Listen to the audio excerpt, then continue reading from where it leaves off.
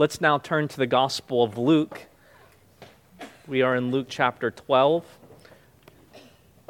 I'll be reading verse 49 through 59. And let's go to the Lord in prayer, asking for His blessing upon His word as we consider it this morning from the Gospel of Luke. Father, we thank you that you have given us your word, and as we come to it, I pray that you will give us understanding. Lord, give us your Spirit that we might properly see and understand. Lord, unstop our deaf ears that we might hear of Him crucified for sinners, that you would humble our hardened hearts, that we might repent and rest upon Jesus. Lord, we thank you for speaking. Help us to hear this morning and receive it. In Jesus' name we pray. Amen. People of God, hear God's word this morning from the Gospel of Luke chapter 12, beginning in verse 49. I came to cast fire on the earth, and would that it were already kindled. I have a baptism to be baptized with, and how great is my distress until it is accomplished. Do you think that I have come to give peace on earth? No, I tell you, but rather division. For from now on, in one house there will be 5 divided, 3 against 2 and 2 against 3. They will be divided, father against son, son against father, mother against daughter, and daughter against mother, and mother-in-law against her daughter-in-law, and daughter-in-law against mother-in-law. He also said to the crowds, when you see a cloud rising in the west, you say at once, a shower is coming. And so it happens. And when you see the south wind blowing, you say, there will be a scorching heat. And it happens. You hypocrites, you know how to interpret the appearance of the earth and sky, but you do not know how to interpret the present time? And why do you not judge for yourselves what is right? As you go with your accuser before the magistrate, make an effort to settle with him on the way, lest he drag you to the judge, and the judge hand you over to the officer, and the officer put you in prison. I tell you, you will never get out until you have paid the very last penny. He who has ears, let him hear the word of God. Please be seated. Well, it is Christmas season, as many of you know. And one of the best parts about Christmas season is Christmas movies. And you all have your favorite Christmas movie you enjoy watching, whatever it is, time and year after year. And one of my favorite movies is the Charlie Brown Christmas movie. And the reason why it's one of my favorites, maybe Elf, I don't know, that's pretty good too. But why I like Charlie Brown's Christmas is because in that movie, he actually talks about the true meaning of Christmas. Why did Jesus come to the earth? Do you remember that part where Charlie Brown, he gets frustrated and he shouts out, well, can't anyone tell me what Christmas is all about? Do you remember that part? And do you remember Linus? He drops his security blanket, very powerful, and then he quotes from Luke. And can you imagine if Linus quoted this part in Luke? And he said, well, Charlie Brown, Jesus said he came to cast fire on the earth. Do you not think that I've come to give peace on earth? No, I tell you, but rather division. Well, that would be a different feel to the movie, wouldn't it? Linus quotes another part in Luke chapter 2, and suddenly there was with the angels a multitude of heavenly hosts praising God and saying, glory to God in the highest, on earth peace, goodwill towards men. And that's often why we think about what Jesus came to do and what Jesus is doing here on earth. So what is Jesus talking about in our text? It is a quite shocking statement that Jesus makes here. How many of you, if asked why Jesus came to the earth, would say anything along the lines of what Jesus says here? None of us. It is a shocking statement. There are other places where Jesus tells us explicitly why he came. We can look at John chapter 10. I have come that they may have life and have it to the full. John 18:37. In fact, the reason I was born and came into the world is to testify to the truth. Mark 10:45. For even the Son of Man did not come to be served, but to serve and to give his life as a ransom for many. And here Jesus also gives us an explicit reason for why he came, what Christmas is all about. So let's take a look here, and what I want us to see that in one sense, in one real, true sense, Jesus did come to bring separation. And we should have every indication that that was the case, but he also brings reconciliation or justification. So there are your 3 points: separation, indication, reconciliation. You can also throw justification because that kind of rhymes as well. So there you go. First, separation. Let me just start by saying, if you haven't been uncomfortable in Luke chapter 12, it's probably because you haven't been listening, or you're just not even thinking about anything that Jesus is saying. Because listen to what Jesus has said so far just in this chapter. Don't be hypocrites. Stop fearing man. Confess Christ. Don't be covetous. Be ready. Steward well. Live for then, not for now. And then the chapter ends with fire and an urgent plea to find safety in Christ before it is too late. It is a difficult chapter. In verse 49, it says, I came to cast fire on the earth. And I think this is where we start. Where do we begin? And the first question is, what does Jesus mean by this? What kind of fire is he talking about? What does this statement mean? And typically, if we track kind of fire imagery throughout the scripture, it usually has a sense of judgment in view.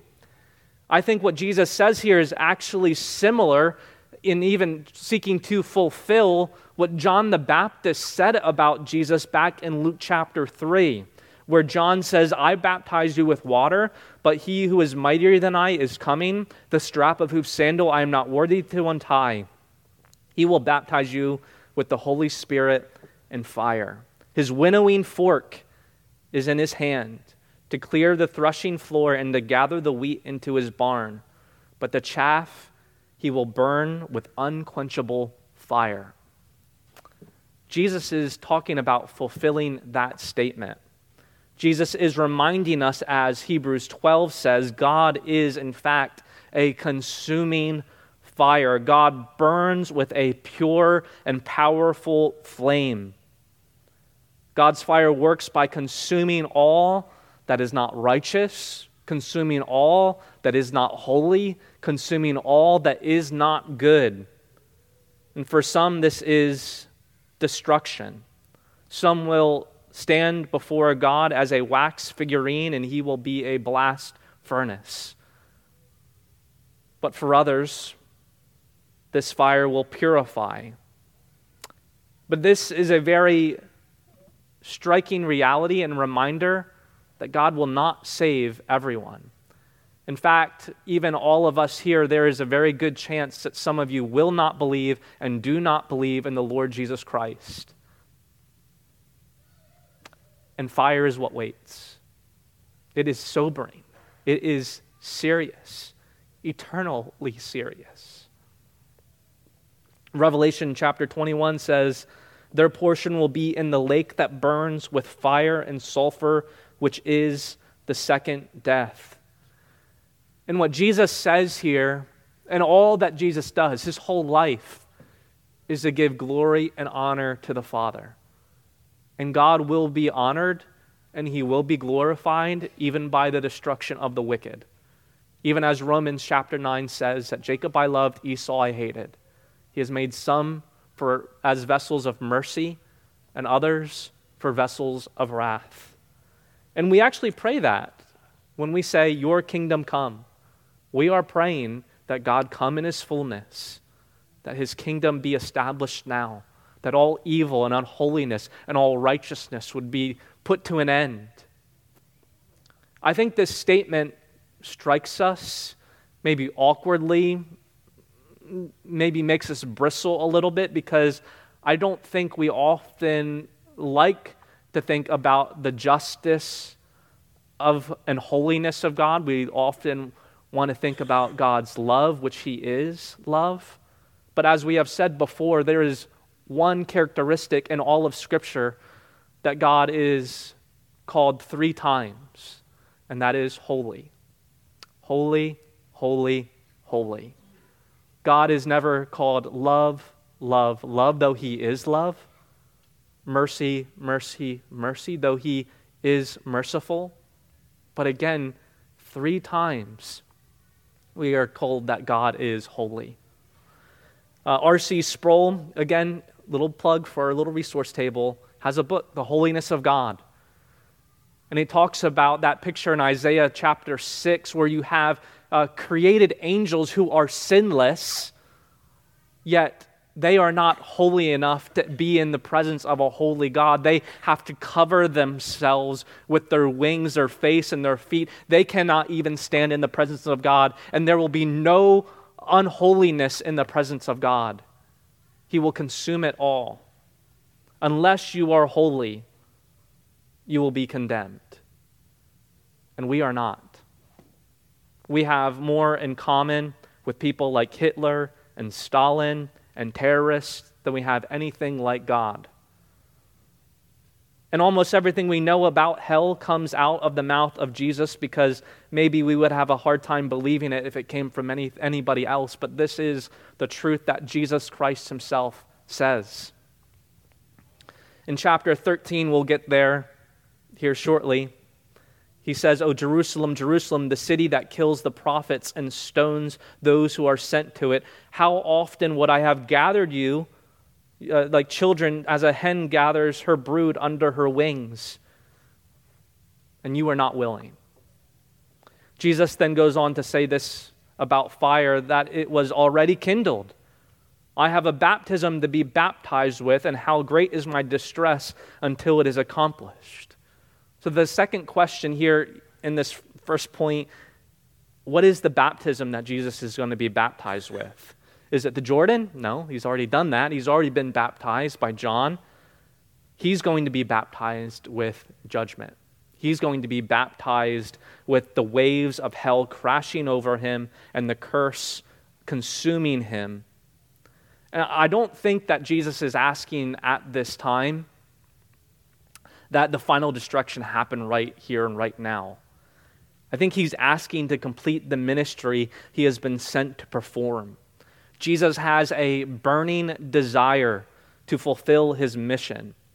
Luke 9, as we looked a few weeks ago, Jesus had set His face toward Jerusalem, that there is nothing that is going to deter Him. And here in this text, it's almost as Jesus is saying, let's pick up the pace. Let's go. Let's get it done. There's a sense of urgency. Have you ever taken you've been studying for a test, and you just have put so much time into the test, and there's a sense of I just want to get it over with. Let's just take the test. Let's just get it done. And especially some of you college students who finals or whatever, let's get it done. And that's what Jesus is saying here. Let's go. Let's get it done. Let's go, even though my baptism includes suffering, wounds, agony, blood, and even death. Yet none of these things were moving Jesus whatsoever as He's making His way to the cross. He was willing to endure all things, even eternal, or even God's wrath for the eternal redemption of His people. He was ready to cry out, "It is finished." And Jesus does bring peace. Is that a contradiction? I purposely picked Hark the Herald Angels Sing because it talks about the angels crying out peace. So the angels say He brings peace, but Jesus says, I don't bring peace. Well, is this just one of those contradictions in the Bible that everyone talks about? No, of course not. He brings peace in one sense, but He brings separation in another sense. The one sense that He does bring peace is a peace with God. He is the peacemaker with God. He is the one mediator between God and man. There is peace with God in Christ. In that sense, Jesus brings peace. But in verse 51, he brings division in another sense, and that is within people. So, do you not think that I have come to give peace on earth? No, I tell you, but rather division. Most people in Jesus' day thought he was coming to establish an earthly reign, that he would be the king over a physical Jerusalem, and all the nations would come together and be at peace. But Jesus is reminding us that all of humanity is in fact divided by Jesus. And we see that. Who is Jesus? That's the greatest question that one can ask and answer. What do you do with Jesus? There is no neutrality with Jesus. You are either for him or against Jesus. His coming will in fact divide families, as he says here. And it's also a quote from Micah chapter 7. For the son treats the father with contempt.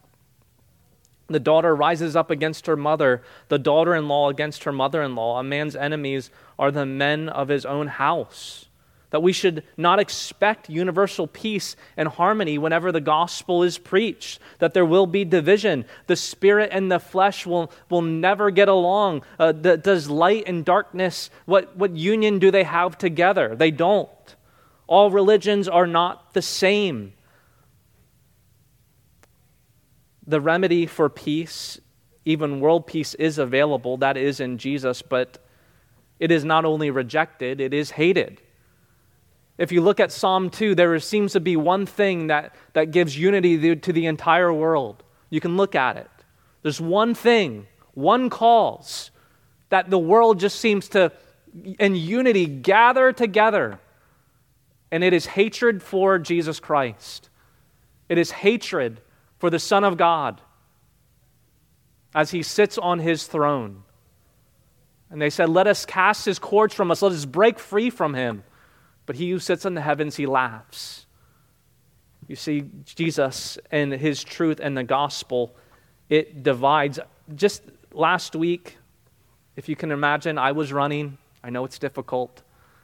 But I forgot my headphones. And often when I exercise, I like to listen to a sermon.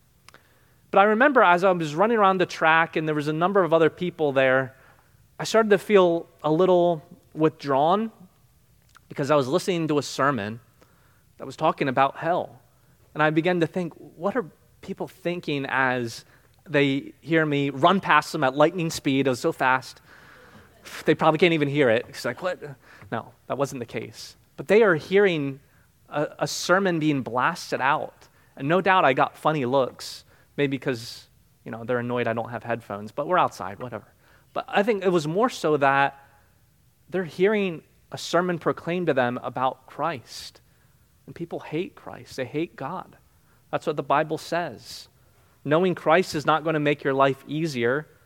It's not going to even make your relationships better with your family. In fact, it says relationships might be hurt because of your commitment to Christ. And some of that is true for some of you. Because of your commitment to Christ, it has given strain to your family. But Christ claims your life. And that will bring conflict on others who think that they claim your life first. And even that was the case with Jesus. Do you remember Jesus was at the temple and he said, I must be about my Father. This is my purpose. This is what I'm here to do. And Mary and Joseph, they didn't quite understand it at the time. But they should have. And so should we, and so should they who Jesus was talking to, that they should have had every indication that this is the case in verses 54 through 56. He also said to the crowds, when you see a cloud rising in the west, you say at once a shower is coming, and so it happens. And when you see the south wind blowing, you say, there will be a scorching heat, and it happens. You hypocrites, you know how to interpret the appearance of the earth and sky, but why do you not know how to interpret the present time? Everybody knew how to interpret the weather, right? And we can do this too. We can go outside, we can look at the sky, looks like it might rain. Or probably here in Florida, you go outside, it's going to be hot and humid. Pretty sure about that today in Florida. But anyway, we've gotten pretty good at being able to tell the weather. Look how easily we can interpret it. But what Jesus is saying, you should be able to see what's happening here with me and in our text. Look, he's been born of a virgin. He's been casting out demons. He has cleansed the lepers. He's healed paralytics. He's multiplied food. He has calmed storms. He has brought people back from the dead. And you hear him claim and say he is the Son of God. You hear his message of being the Messiah, the one that we've been waiting for. Can't you see that he is who he says he is? Can't you see he is the one that brings salvation? Can't you see by what he says and he does that he is your only escape of judgment? And that's Luke's whole point to his gospel. That's why he's writing the whole thing, that Theophilus, Behaven, can you not see who he is? It should be so clear by now, just as even clearer than going outside and thinking, it's a hot, humid day in Florida, I see it. It should be so clear to us that he is the Savior of men. He is the Redeemer of man. But rather, Jesus is saying something along the lines of, I grew up in New Jersey, and some of you are from places where it actually snows. And I remember some days where you wake up and there's so much snow that you can't even push your front door open, right? It's like feet high. And imagine you peel the windows apart, you see all the snow, the car's covered, and you say, honey, I'm not sure, is it cold outside? You think it's cold? I wish there was another sign. Somehow, how can I know if it's cold out there or not?